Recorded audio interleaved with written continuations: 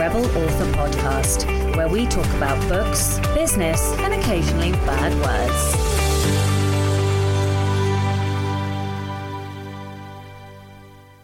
Hello, Rebels, and welcome to episode 231 of the Rebel Author Podcast. Today, I'm talking to Anthea Sharp all about Kickstarter, and it's going to be a funny episode because when I actually recorded the interview, I hadn't entirely decided if I was going to do the Kickstarter. And now, as I record the intro, my Kickstarter has just 24 hours left to go if you're listening in real time. As I'm recording, there's a week left, but when this goes out, there'll only be 24 hours left, which is just wild how time works. No comments on last week's episode, but please do comment on this week's episode because I love to know what you think. Okay, so in personal news and updates then, the Kickstarter has been live for a little while now, I think 2 weeks. It is doing insane. I cannot believe my expectations were so utterly blown out of the water. I don't even know what to say about it.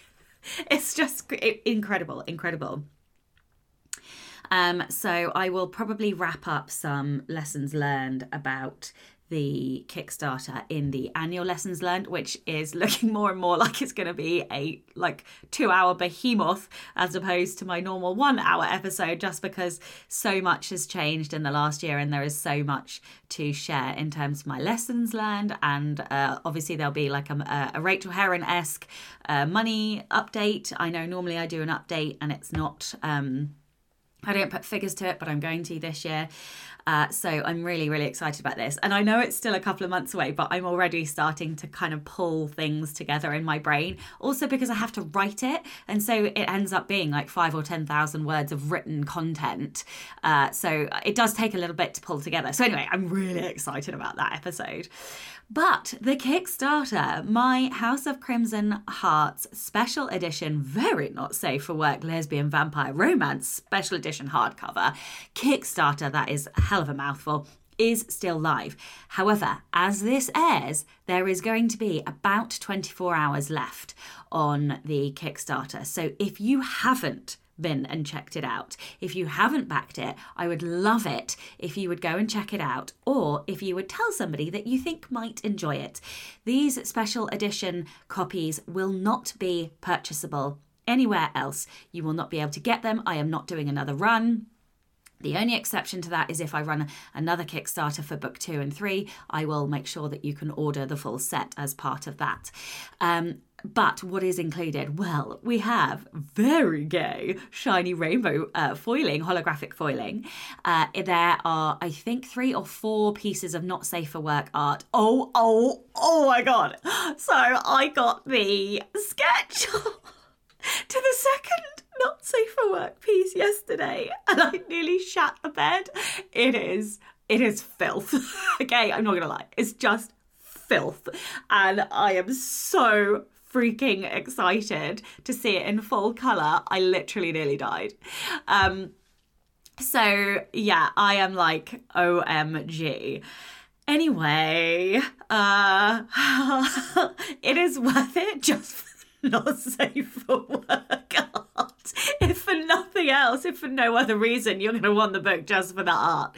Anyway, so there's like 4 pieces of art inside the book, colour art. I think it's 4. 1, 2, 3. I think it's 4. It might be 3, but I can't. I'll have to go and check. Anyway, 3 or 4 pieces of colour art inside the book. Head and tail bands in vampire colours. A black ribbon that's bound into the book. You've got colour end pages, an illustrated map. If you buy the book, and obviously they're hand signed and hand numbered. If you buy the book box, you get the art prints because we've met stretch goals, character stickers, bookmarks, a print of the map, a playlist, all kinds of goodies. Oh, and a vibrator as well. So, and then there are other tiers as well, of course. Please go and check it out. If you don't want to check it out, share it with somebody, an ally, or somebody who likes reading queer fiction, or a queer friend. Let them know about it because this is a one-off. All right. And on that very gay vampire romance point, A House of Crimson Hearts, as this goes live, will be, is it launch day? It is launch day. Oh my God, fuck, that means there's only a week left. Oh my God. So as this episode airs, it's launch day. Yay me. I'm so excited. This book has broken all pre-order records. I can't believe it. I actually can't believe this year. I just thanks everyone. Thank you so much for the support. Oh my God, I'm getting all emotional. I'm just like, I don't know. I just can't believe this year. Thank you, everybody. And yeah, if you like vampire romance, go and check it out. I'm going to read you the blurb and then we'll get on with the episode. Okie dokie. Once upon a time, a vampire corrupted a hunter. Octavia Beaumont, one of the original 3 vampires, is determined to run the city. Red, an expert hunter, is hellbent on getting revenge on the vampire that turned her sister. When deadly trials for the heir of the city begin, Red and Octavia are forced to work together. Octavia wants a crown. Red wants blood. But there's only one first place. To win, they're going to have to trust each other, but teamwork is not easy when their past is filled with betrayal. A betrayal Red can't remember. Someone is lying. Someone has a secret. Everyone has a hidden agenda. The last thing Red and Octavia want to do is fall in love, but hearts remember even when the mind doesn't. To win the trials and get revenge, they must reveal a truth that will shatter their souls, remember a past that will break their hearts, and fight a war that will change the face of the city forever. 3 tasks, 3 choices, 3 sacrifices. All of them have a cruel price. The question is, are they willing to pay it? So you can pre-order that on my website, rubyrow.co.uk, or you can pre-order it on any store, any site, because this one is going wide. And then last, in terms of updates from me, I am going to Venice tomorrow morning at the butt crack of dawn tomorrow. I'm super excited. And so I will be away for a few days. And then when I come back, it is going to be full steam ahead with just wiping off a last couple of bits of admin and then outlining and writing new books. So I'm super excited for that. Oh, and last but by no means least, I will be at London Book Fair and Seville 20 Books. So if you are going to either of those, please do let me know and I will make sure to come and say hello. The Rebel of the Week this week is Chris. Chris says, in high school, I was lucky to have had some amazing literature teachers who taught us that it wasn't about finding the right answer in our papers, but to present our reactions and points of view as best as possible. As long as our arguments about various books and plays were well-founded and well-researched, we could get a good grade. In my junior year, we read Henry David Thoreau's Walden, or as I called it then, On Walden Pond. That's a reference to the movie On Golden Pond with Henry and Jane Fonda. For our younger listeners, I won't lie, I don't know who these people are. I know who Jane Fonda is. Now, my literature teacher loved Thoreau, and I'm probably butchering this pronunciation of that as well, which for some reason irked 16-year-old me. So I took it upon myself to deconstruct all of his points to show how his philosophy wasn't revolutionary or even original. I mapped all of his epiphanies to older philosophers, religions, etc. And I titled this paper, Henry David Thoreau, Genius or an Overrated Nudist. Oh my God. Oh my God. I really hope you got a good grade. I was certainly poking the bear, as they say, and while my teacher disagreed with my overall conclusion, he still thought Thoreau a genius. He did say my arguments had merit. And he gave me the A. I love that you got the A anyway. Oh my God, this did tickle me pink. I love when we do cheeky little rebellions like this. It brings me so much joy. Oh, thank you so much. And if you would like to be a Rebel of the Week, and please, we are constantly on the edge of not having enough, please do send in your story. It can be any kind of rebellion, something big, something small, or something in between. You can email your Rebel story to Becca over on rebelauthorpodcast@gmail.com. That's it from me this week. Let's get on with the episode. Hello, and welcome to the Rebel Author podcast. Today, I'm joined by Anthea Sharp. Anthea is a USA Today best-selling fantasy author, as well as penning USA Today historical romance under the pen name Anthea Lawson. She's been creating Kickstarter campaigns for over 2 years and has successfully funded all of them, which is 9 campaigns totaling over $100,000. Holy moly. In April 2021, she founded the Facebook group Kickstarter for Authors, which currently boasts over 3,500 members and is a fabulous community of great authors and useful resources. Hello and welcome. Hello, and thank you. I am delighted to be here today. I'm delighted to have you here. I've Kickstarter has kind of been on my periphery for a little while, and I keep getting closer and closer to doing it, but like I just need someone to tip me over the edge. And I'm Well, hoping let me that give you that's a little, you. I That would love friendly to give you a nudge. shove over. Yeah. Please do. Okay, but before we talk about Kickstarter, would you like to tell everyone a little bit about you, about your journey? Like, how did you end up where you are today with words and business and all the rest of it? Absolutely. I actually started out just in as a creative. I'm a musician originally. I play the Irish fiddle and played music in several Celtic bands for years. And then I read a book around 2000 or so, and I've always been an avid reader. Just love young adult fantasy particularly. And then I got into romances and historical romances, and they were nothing like the romances I remember sneaking off my best friend's mom's shelf, the Harlequins, that were full of like long, meaningful pauses and sighs and not a lot of female agency with the heroine. Um, and so then I got back into reading historicals around 2000 and read a book that I was so excited for. And it ended up being one of those books that just disappoints all your reader expectations. And I was so upset. I thought, I'm going to write the book that I wanted this to be. So I sat down and started writing and kind of snowballed from there, got into Romance Writers of America.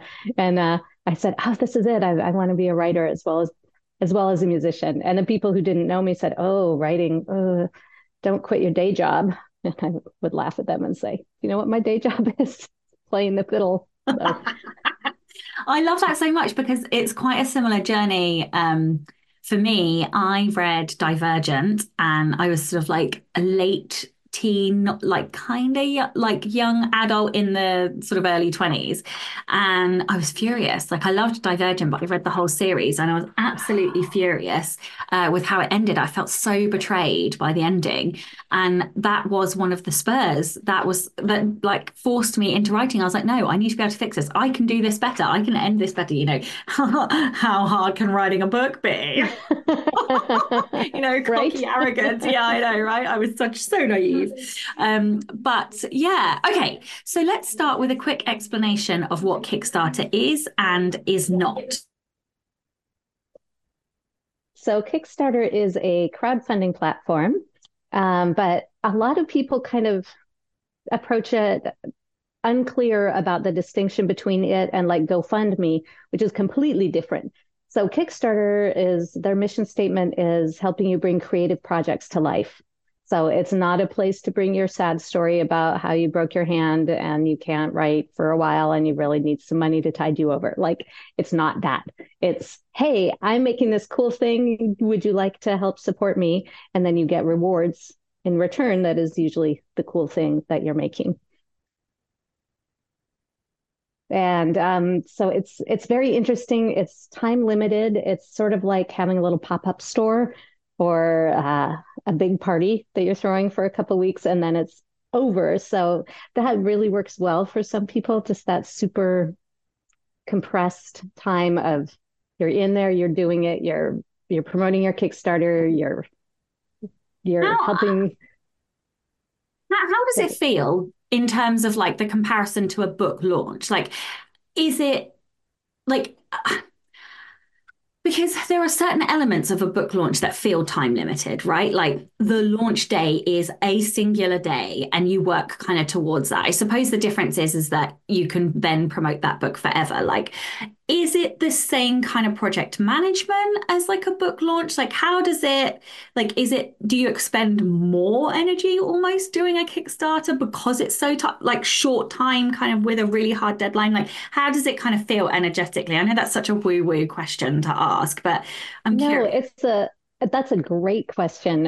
It's very similar to a book launch in terms of the sort of the pre-work you're doing and getting all your ducks in a row, right? You've got your promotions lined up and you've got your your graphics and you're kind of trying to get people excited and ready. And actually, Kickstarter has, when you create a project, you have the ability to put something into pre-launch, which is just a page that's up on the Kickstarter site, and you're just trying to gather people, followers, to be notified when you go live. And so that moment of pushing the launch button, which is usually pretty terrifying, even after 9 campaigns, is like that moment that your book goes live on the retailers, where you're just like, oh, I really hope that this works, right? I really hope that people are going to like this and find this and that the support is there. And then, yes, it's much more intense in terms of the sustain over the course of the Kickstarter.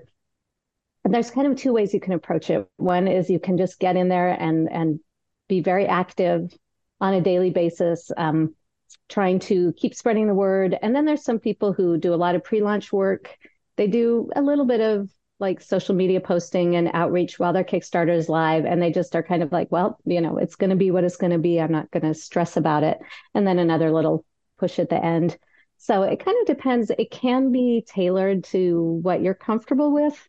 I think that if you're more hands-on, you'll see that reflected in your Kickstarter. If you get out there and promote it more, it'll probably fund a little higher. But So I hear about the pre-launch page a lot, and that you have to do a certain amount of things in the back end before you get that pre-launch page. And lots of people saying, it's almost like having a mailing list that you can notify immediately once it goes live and stuff. Like, do we need that 6 months in advance? Like, can we just drop it a couple of weeks before we want to, and push everybody there for a couple of weeks? Or like, what is I feel so conflicted. Like, I hear so many people talk about Kickstarter and make it feel like it's really hard because of the amount of work that is involved in it. But yeah, I mean, like, can we just do a little low pressure, like? you totally can. So one of the things, the big fancy Kickstarters are the ones that usually get a lot of attention and notice, with like a full-on special edition, and there's all these extras you can unlock, and it's like this big deal, and it's funding up into the mid 5 figures or above. And that can be exhausting. Like, you don't have every campaign doesn't have to be that.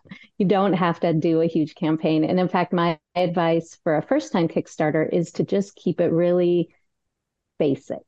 Yeah. Do a print on demand hardcover. If you don't have any books in hardcover, pick one of your backlists, or maybe a backlist trilogy, or do an omnibus. Put that into print on demand hardcover, and just go from there, offer your ebooks.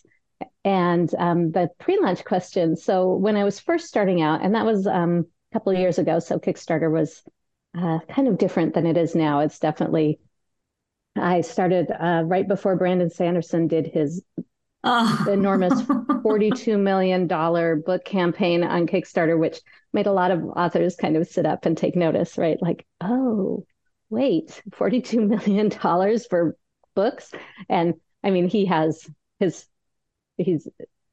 you can't replicate what Brandon Sanderson does, but there's That's definitely people out there. Yeah.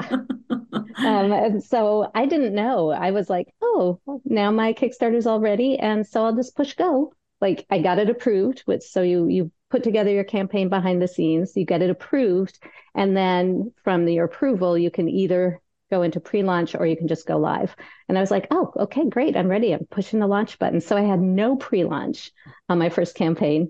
I just threw it out there. And that one funded over $7,000. So that was pretty exciting. Yeah. Holy So it shit. doesn't, And that was for a what I just described. So I took a backlist trilogy, I put it into a hardcover omnibus, nothing fancy, just POD through Ingram, but tried to do it, some nice design touches, like you can do the full page chapter spreads in vellum, and you can do a separate under the dust jacket case design. And so I did just, a couple of those little things.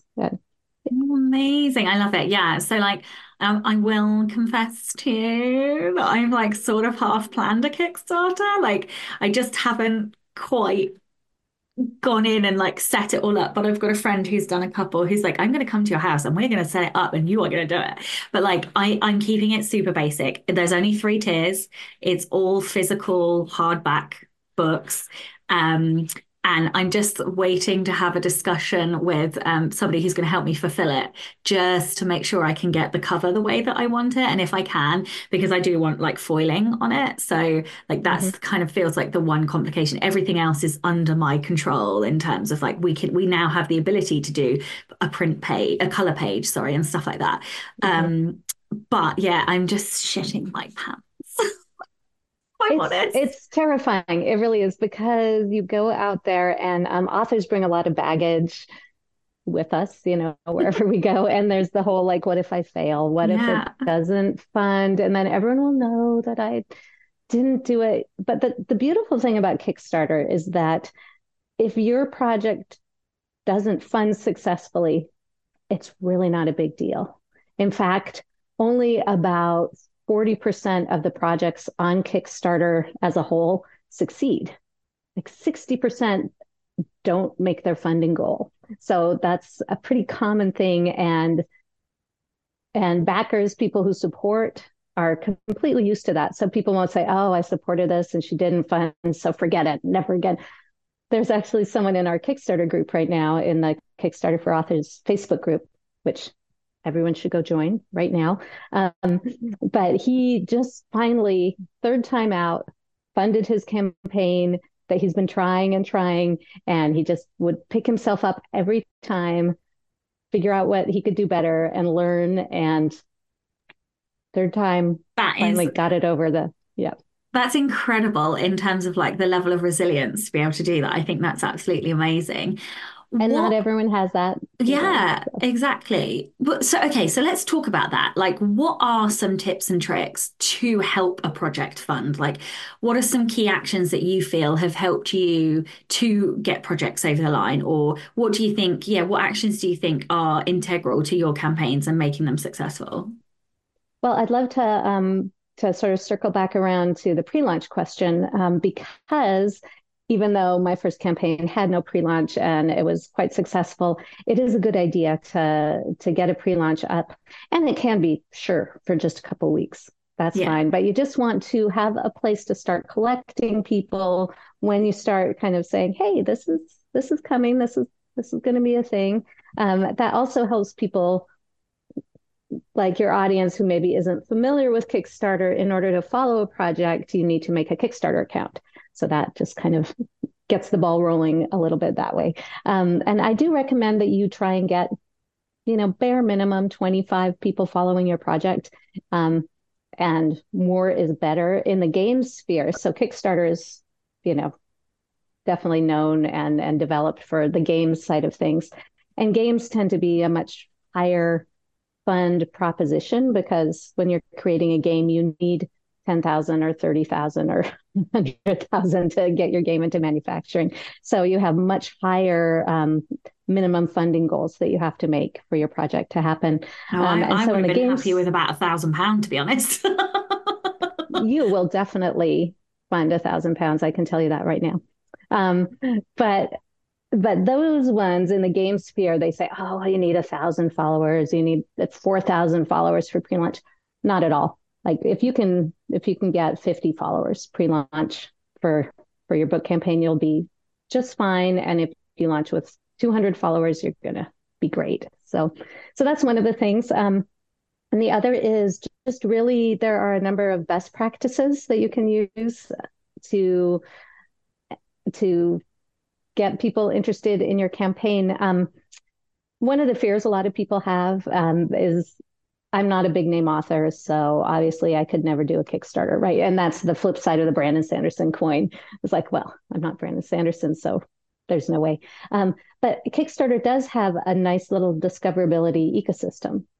So if you can get a campaign out there that's enticing, that's something that people are like, oh, that looks cool, I'd like to back that.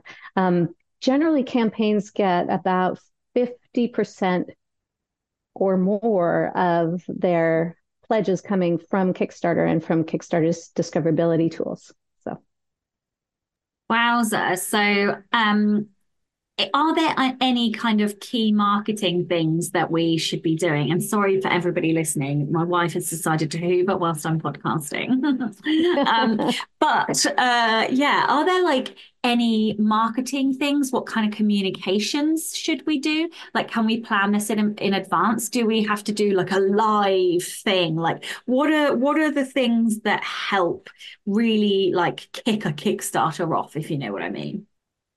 absolutely. So one of the great things about Kickstarter is that there is no one true way to do a Kickstarter, and I've seen people do very quiet, mellow, long-running Kickstarters where they launch it, they let people know, it just ticks along for like a month, maybe even longer, which is pretty long for a Kickstarter. And they just go along and it's quietly gathering pledges as it goes, and then they're done. And then for other people who have a different kind of personality, yeah, launching with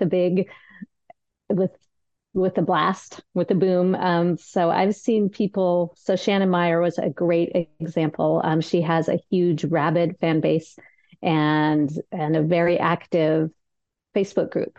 And so she launched her campaign live in her Facebook group and celebrated with her supporters and her readers in her Facebook group. And they funded right away. And then they went on a smash through a whole bunch of the stretch goals.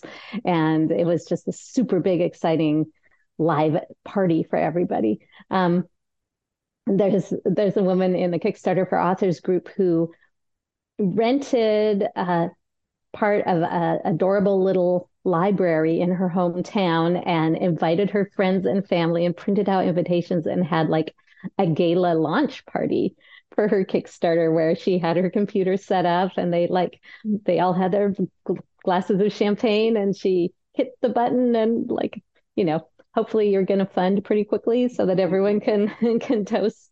So you can make it as big an event or as little as you personally would like.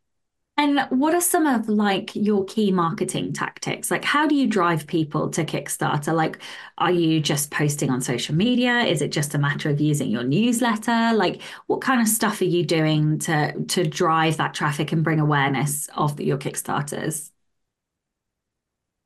Absolutely. So any author who's interested in using Kickstarter needs to start warming up the audience like right now. One common mistake that I see authors make is they're like, oh, I have 5,000 person mailing list. This is great. I'm going to like let them know. And, X number will come over and support my Kickstarter. And a very, very small percent, like very few people, maybe 2 or 3 people off your 5,000 person mailing list will actually come support your Kickstarter if you have not been warming your audience up to the idea. Hey, this is what Kickstarter is. This is why you'd like to use it. I just supported this project where I got these beautiful bookmarks along with the book and everyone gets to have a Zoom chat with the author. I'm so excited. So really letting your readers know, because it's asking them to move to a completely different platform. And a lot of readers are like, yeah, I'm good. I'll just go to my retailer and get it. So that's one thing, is just really very, very far in advance, start letting your personal reader audience know, hey, this is a thing. This is why I'm using it. This is why it's great to support authors on Kickstarter. It's not a money bag. You get a thing when you pledge for a campaign. Think of it like a pre-order or an exclusive sale, or both words you never want to put actually in your Kickstarter. Sale and pre-order, because Kickstarter does not think of itself as a retailer. So they don't want people to be using retailer sales language type words. Interesting, because I am going to run it at the same time as my launch. So I'm basically doing ebook, paperback, hardback, normal versions. They're launching as normal. And alongside that, I'm going to do a limited, like just this Kickstarter special edition version. And I'm going to run it. I mean, I might be insane doing it. There's nothing like getting it all out in one go, because I want to be like, this is your other option. You can either do the normal one or you can do the special edition one. And anybody who orders a special edition one will get the ebook. So they, even though they have to wait for the physical copy, because I'm going wide, I'm going to give them the ebook. So they'll get the ebook probably a day or two before everybody else gets it, like wide. So yeah, but that's really good to know, because I probably would have accidentally used some language like that, because that's what we're used to writing. Mm-hmm, mm-hmm. And Kickstarter will let you know if you have language in your campaign that they're like, yeah, no, we don't say that here. So, so other marketing things. So the best marketing for Kickstarter is collaborating with other creators on Kickstarter to help boost each other's signal. And it's very much the rising tide, sort of ethos. The best place to find people who support book Kickstarters is on Kickstarters within the Kickstarter platform itself. So one of the time-honored ways to do marketing in Kickstarter, and this is before the book ecosystem really became robust, the games and comics people were doing this all the time, was when you create a Kickstarter and you run it, one of the ways you communicate with your backers is something called an update. And so you send an update to your backers, which goes in their email directly from Kickstarter that says, hey, we did it. We hit our funding goal. I'm so excited. Thank you so much. That email that goes out to people, Kickstarter always appends about 4 other projects on the bottom of the email, just automatically, because they're always trying to source more discoverability for projects.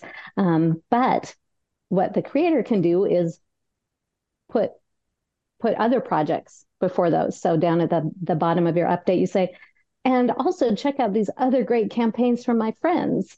And you post in the image and a direct link to your friends' Kickstarters. And then you say, hey, I boosted you in my update. And they say, great, I have an update coming in 3 days. I'll boost your campaign. Because the people who are on Kickstarter, there's a term called super backer. And the super backers are supporting multiple campaigns every month. And if they love books, then they love books and they love supporting book campaigns. So sure, I mean, you quote, run the risk of someone saying, oh, actually, I like that other campaign better. And so I'm going to cancel my pledge on your campaign and go to that campaign. But the reverse could be true as well, right? And usually you don't see a loss of campaigns from boosting other people's projects. One of the things I always hear is get the shipping right, get the shipping right. So I feel like that is probably the most common mistake people make. And that's also one of the reasons I'm going to work with a fulfillment company. But or not company. I don't want to name names yet because we're still in negotiations. But anyway, apart from shipping, what are some common mistakes that you see people making with their Kickstarters? Yeah, definitely. Shipping is so scary for people because particularly if you're charging for shipping within your Kickstarter campaign, if you get it wrong, that's it. Like it's not done to go back to your backers and say, oh, I messed up. I need $15 more from you. Like, no. So if you calculated incorrectly, you're just eating that cost. And that's scary for people. The other thing is that in the US, we are used to fairly reasonable shipping fees. Not a ton of US authors ship books overseas. And so there's a huge sticker shock from the creator side when you realize, oh my God, it's going to cost $60 to send my books to Australia. And there's a real reluctance to charge that. And people are like, oh, well, either I'm not going to offer international shipping at all because no way, or people are like, well, I'll offer it, but no one will ever pledge from Australia unless I discount the shipping, right? But there are solutions out there. And I actually address shipping twice in my book because it is such a stumbling block for people. But there are tools out there and there are ways to figure out your shipping. If you're an overseas creator, same kind of deal. If you're trying to ship into the US from, for example, if you're in the UK, you want to sign your books and ship them to the US, American backers are not used to, Kickstarter backers are used to paying high shipping, but most of your readers will be like, what? How much is that going to cost to get my book? But there are solutions out there, absolutely. And the main thing is just to do your research and figure it out. Don't go in blind. And we're indie authors. We know how to look things up and figure it out. You're going to need a couple of really important tools, a kitchen scale and a tape measure and some books. And then you'll be able to figure out shipping worldwide. How much do you buy in advance? One of the things that I found really difficult with Kickstarter is like, obviously on the set. So I've supported probably half a dozen Kickstarters, maybe more now. And one of the things that I find really difficult is understanding what you need to invest up front, because, the Kickstarter pages, the sales pages are really pretty. And quite often people already have the artwork done. So you know what artwork's going into the book. But then in order to do that, you have to pay up front for the art. So like how much do we do up front? Like, are we ordering products and samples and things up front? How does that work? Great question. So you absolutely need your front cover of your book done. That is the number one thing you absolutely have to have up front. I've seen maybe 2 or 3 successful Kickstarters that had sort of, this is what the front cover art will look like, or here's a mock-up similar to what my artist does. But most of the time, your project is not really going to be successful if people can't actually see what they're getting, right? Because Kickstarter is a highly visual platform. And this is another mistake that I often see authors make when they're putting together a campaign, is just walls of text, because we're so used to communicating with words, right? So I'm just going to write it down.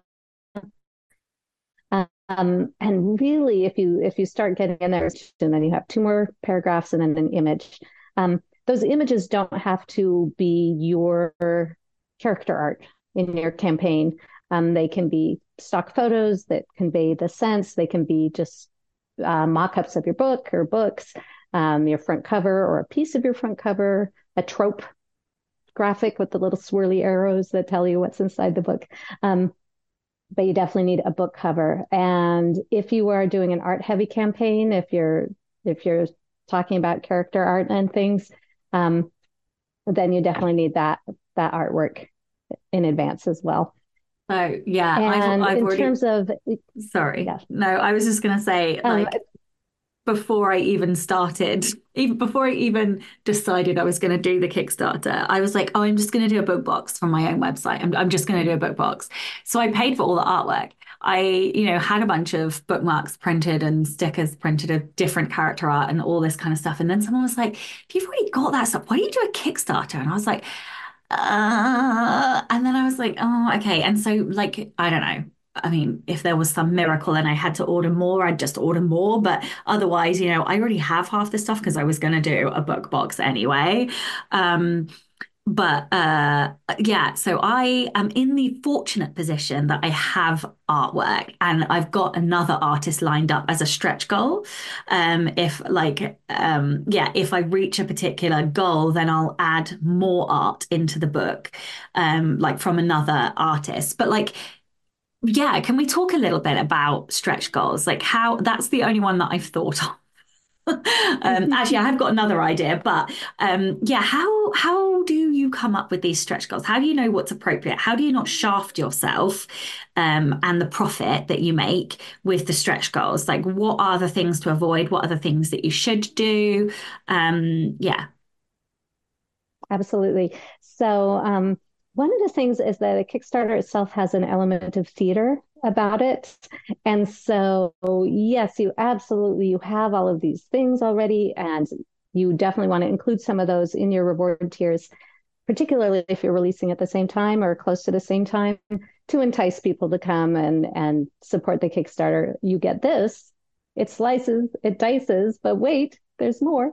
You also get that. But if you have things like stickers, hold those back as a stretch. Like, you don't have to lay everything out on the table all at once. If you have a ton of things already made, then you can say, hey, when we, X amount of numbers after dollars, pounds after we fund, then we're going to unlock this. Everybody gets a sticker.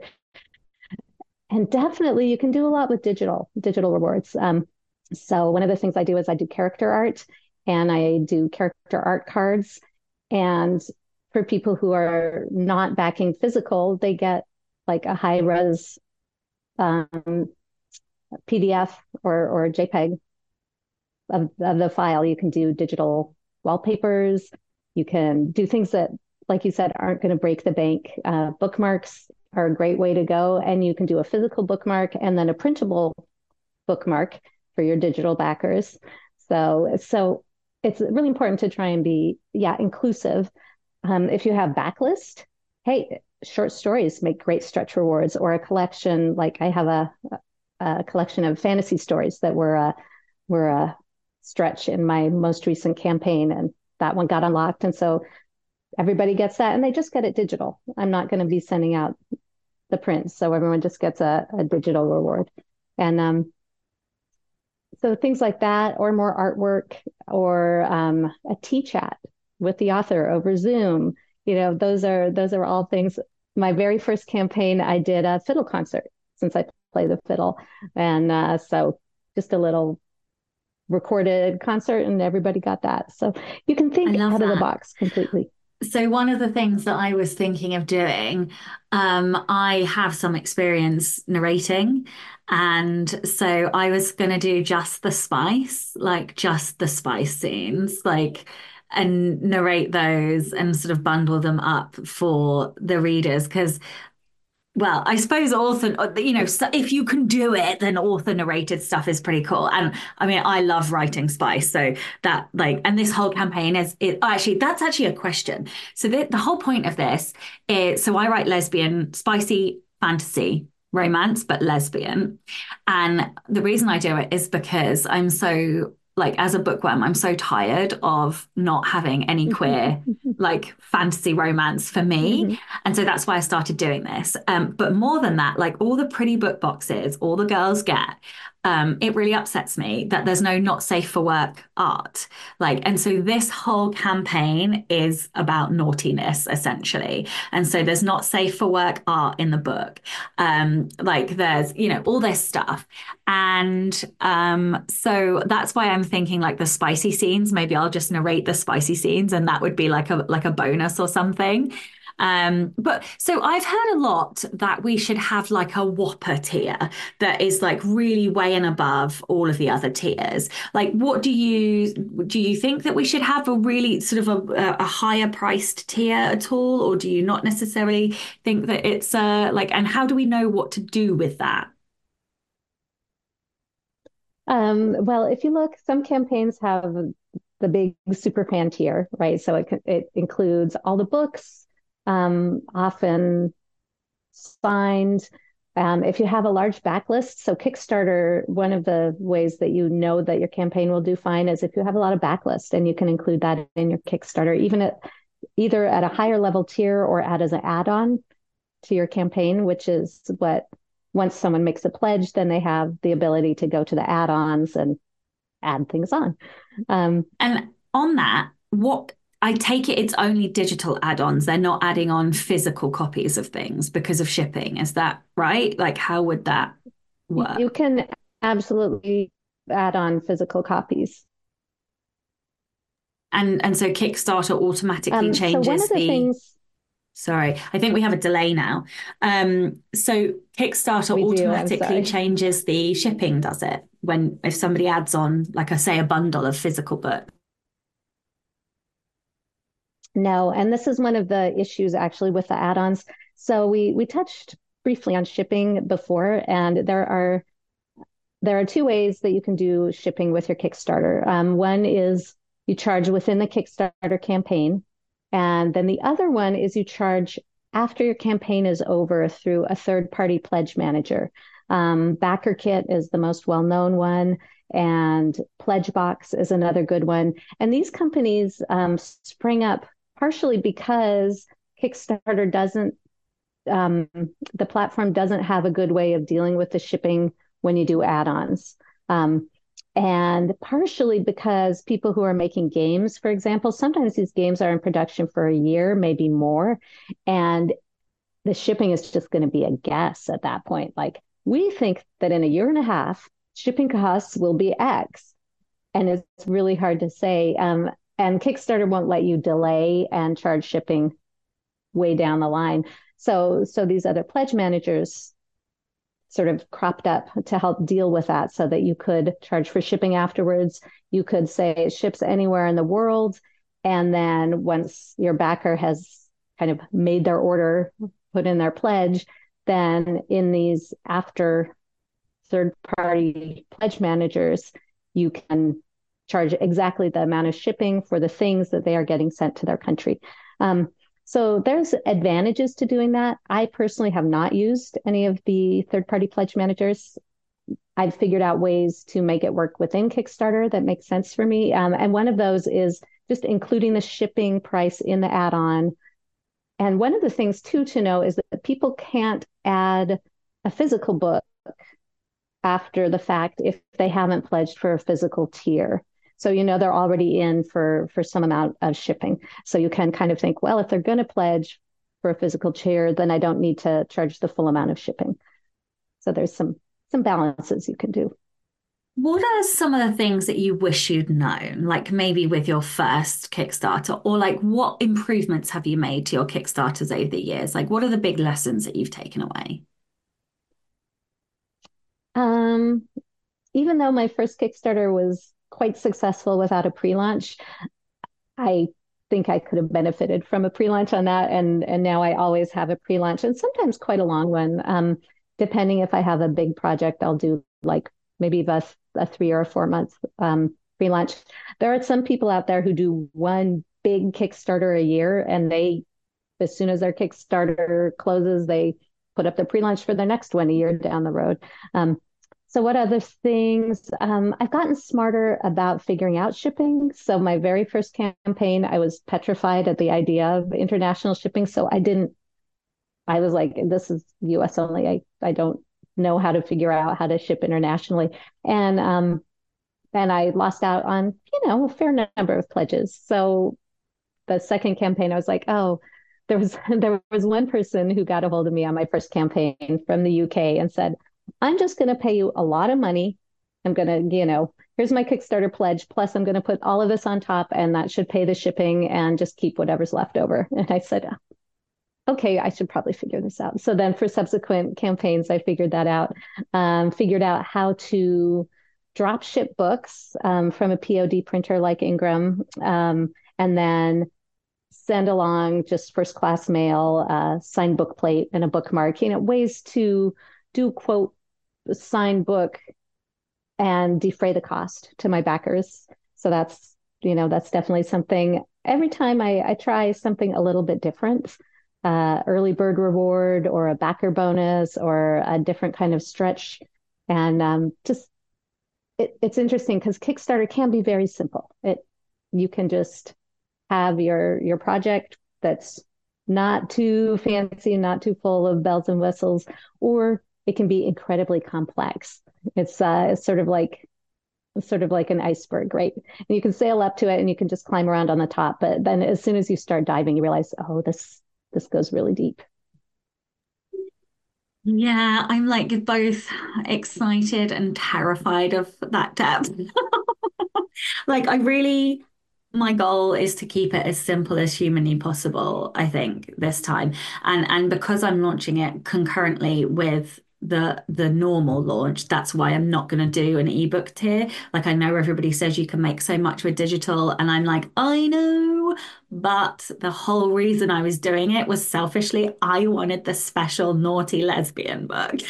So I'm like, this is why I'm doing it. This was my goal, was to make a special physical book. That's like, so I kind of feel like, you know what, I'm just going to keep it nice and simple, um, and hope that it works. It will. Okay. It totally will. So one of the things about Kickstarter that is great is that the quirky, the slightly off the beaten path, the things that are a little weird are the projects that tend to do better there than like just super straight up mainstream. Interestingly, there's not a huge backer ecosystem there for contemporary romance, for example. So just partially because contemporary romance it has a huge bite of the pie elsewhere, right? And so people don't come to Kickstarter looking for contemporary romance because you can find it all over the retailers. But if you want your super hot, spicy, sapphic romantasy in special edition, you're not going to find that a lot of places. So Exactly. And that's why I'm doing it, because you really can't find it anywhere. Okay, so with all this being said, I am leaving things a smidgen late because I am going to release this book. This book is done, well, more or less, I'm sending it to the editor on Friday. So I wanted it to release at the end of February. And I want the pledge page, the pre-order page, whatever it's called, live kind of by the end of the month. Like, how am I in complete denial? Like, I've been writing this stuff and collecting images and all the rest of it for a while. Like, am I in complete denial? Can I just do this? Like, can I just get it up nice and simple? Or is it going to take me weeks? And I'm probably in a bit of denial about how much time this is going to take.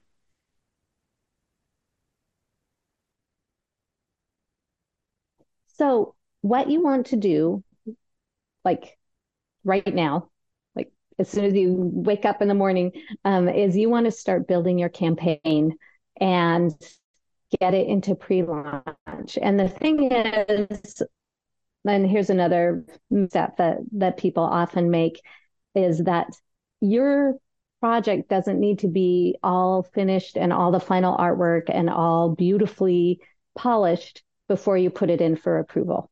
You just need to have some things in every area of the Kickstarter. So you need to have your story section with, hey, hi, this is about the book, about the world, about the author. These are my list of rewards, my stretch rewards, my add-ons. Here are the risks, which is a required section. But you can even put things like, parentheses, beautiful artwork here, close parentheses. Like, it doesn't have to be fully built out. You'll need to have a couple of your reward tiers. You'll need to go through setting up with a payment processing system. And you'll need to have your banner, your campaign image. And then you put that in as soon as you have everything in every single one of their little pages that you need to fill out. Then you can put in for approval. And that usually takes anywhere from 1 to 3 days, depending on how backed up they are. And then as soon as your campaign is approved, you put it in to pre-launch. And no one can see anything except your campaign image, your name, and the title and subtitle of your campaign. So no one can actually see, oh, this is barely half finished. So do that right now. Like, get the most basic bits of information in there and get your pre-launch page up like right away. Okay.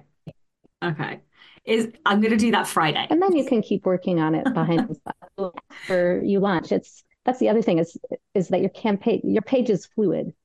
Yeah, I think I'll do that Friday. Like, I just need to get the book to the editor. And then I think once it's out of my brain, I might persuade my friend to come over and help me like set up my campaign page on like Friday afternoon or something. Okay. I am very, very excited. Like, what I'm going to ask you the ultimate podcast question in a second, but is there anything else that you want to say to listeners who've maybe been thinking about doing a Kickstarter, worried about it? Any last kind of points before I ask you the ultimate podcast question? Yes, I would say definitely do your research. I mean, I've also seen people jump in and say, "Oh, well, this is easy. I'm doing a book campaign. Give me $20,000," and it just doesn't work that way, right? Um, and your funding goal is a floor, not a ceiling, and that's something that trips a lot of people up. They say, "Oh, well, I see campaigns funding for all of this, so I'm going to ask for that." And it's not. It's a floor, not a ceiling, and Any success breeds advice success. on where to start that? Because I was like, oh, I think £1,000 is like quite a lot to. Right. Well, it depends. And then again, it depends on what kind of project you're doing. So if you're doing a print on demand where you're not paying up front for a large print run, we recommend generally $500 as your starting point. And I've seen a lot of campaigns start with a $500 funding goal and go on to make $20,000. And Kickstarter backers don't look at that and say, "Oh, well, they're funded, they're fine," because it's not like a GoFundMe or something like that. It's every pledge just means that more of that, like more people will be able to get your beautiful book, right? If you are doing a print run, however, so an offset print run where you're doing special foiling, edges, etc., then you are obligated for a certain amount of books when you approach the printer and they say, "Okay," and usually 100 books is the minimum. So you're going to want to set your funding goal to make sure you're not going to go in the red. So you don't want to set a $500 funding goal, but, "Oh, wait, my books cost me $2,000. So now I'm out, and I funded 700. So now I have to pay all of this out of pocket." So, um, so my number one, my number one advice is, yeah, just to do your research, get out there, get on Kickstarter, start supporting projects. You'll learn so much from using the platform. And that's also advantageous when you go to make a Kickstarter, because people see, "Oh, here's someone who's part of the ecosystem." They're not coming in and saying, "Give me your money." There's someone who's involved creatively on both sides of the platform.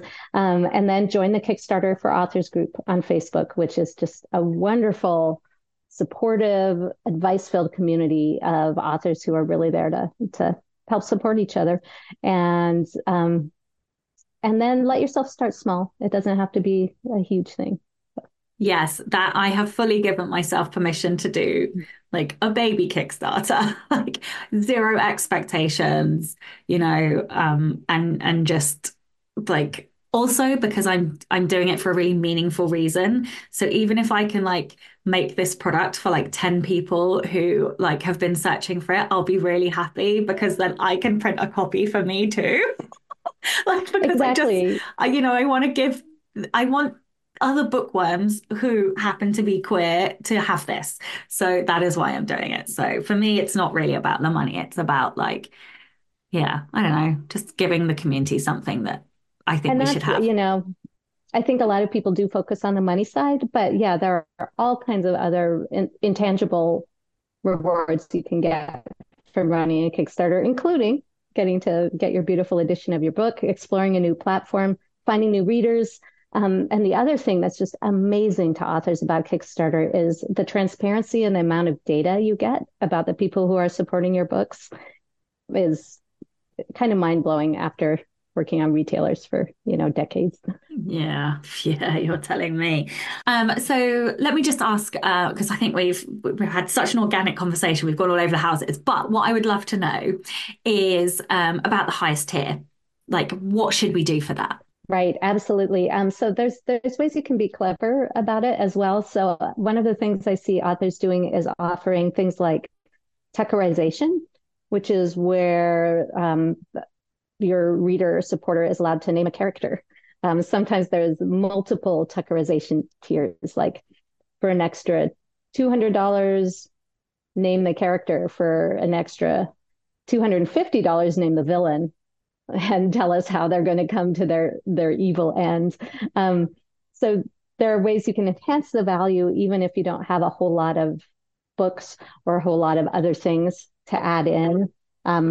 So, and the other thing about a super high level tier is that it's like those studies they've done with people who are tasting wines and deciding what wine tastes the best. And they've always found if they put a super expensive bottle, like people will step down to the next one down, whereas if you didn't have that super expensive bottle, like people always go two down from the top, right? Or one down from the top. So you want to have something up there at the top for people to feel like they're getting a better deal if they pledge the next one down. Okay, that's really good to ponder, because I haven't come up with a super high tier, so I'm going to think about that. And I suppose my last question is, do you have to have a complete series? Can you just do this with a first in series? Like, do you have to, deliver 3 books or 10 books, or how does that work? So I've talked a lot about backlist and doing special editions and things like that, but there are plenty of authors who actually use Kickstarter for their debut novel, and do that successfully. It can be a really good way to launch a book prior to launching it on the retailers, partially because you're already recouping some of the costs of publishing. So we know that as authors, you do need to go into the red for, your cover and your copy editing, your editing, all of that. So launching your debut on Kickstarter is a good thing to do. I've seen also a number of authors build their series on Kickstarter. So they launch book 1 and then they launch book 2. And when you launch book 2, you're also including book 1 in your reward tiers. Even though Kickstarter's mission statement is to bring a new creative project to life, that doesn't mean you can't offer other things like, your previous books or the rest of your backlist or whatever. But your campaign just has to be around the new thing that's happening. So yeah, backlist is really helpful to increase your Kickstarter's monetary success, but it's not required at all. Okay, well, this is the Rebel Author Podcast. So tell everyone about a time you unleashed your inner rebel. Funnily enough, in a way, I think going to Kickstarter is a rebellious act, right? Why I decided I'm going to give this platform a try is because I was just done with the retailer hamster wheel, right? I'm just like, F you, big retailers. I am sick of this ridiculousness of like living or dying by the algorithm. Something changed. Oh, wait, you have to super deep discount. I was like, forget it. I'm leaving you behind and I'm going to go try something else. So I think for every author who does that, who says, I am finding a different path, a different way, that's a wonderful rebellious act. And then also along those same lines, just going indie, and embracing being an indie publisher. I was originally traditionally published. And so that's a completely different world. And just the freedom of leaving traditional publishing behind is a wonderful thing. Oh, absolutely. I love the freedoms that being indie gives us, the flexibility, the fact that we can do whatever we want, whenever we want. I love it. Well, would you like to tell everyone where they can find out more about you, your books, your Kickstarter book, and anything else you'd like to add? Absolutely. So you can find me on Kickstarter as Fiddlehead Press. And one of the things you can do is find Fiddlehead Press and click the follow button, and then you'll be notified anytime I do a campaign. You can find the Kickstarter for Authors book at my online bookstore, fiddleheadpress.com. And you can also find it on all the usual retailer suspects. But if you want to go to fiddleheadpress.com and pick up a copy of the Kickstarter book, I would love to offer a 10% coupon for all the listeners of the podcast. So maybe that'll be dropped in the links. And as far as my other author self, I write fantasy as Anthea Sharp. You can find me at antheasharp.com, and historical romance as Anthea Lawson, anthealawson.com. If you're a fan of Victorian Christmas novellas, I'm your gal. I love it. Well, thank you so much for your time today. And of course, a giant thank you to all of the show's listeners and all of the show's patrons. If you would like to get early access to all of the episodes, you can do so by visiting patreon.com/Sasha Black. I'm Sasha Black. You are listening to Anthea Sharp, and this was the Rebel Author Podcast. Next week, I'm joined by Kate Rundy from Podium, and Podium have done the audiobooks for the Ruby Road Girl Games series. So that was an insightful discussion about how Podium works, what authors can do to promote their audiobooks, and what Kate and Podium think are coming for audio. So join me next week for that. Don't forget to tune in and subscribe on your podcatcher. And when you have a moment, please leave a review.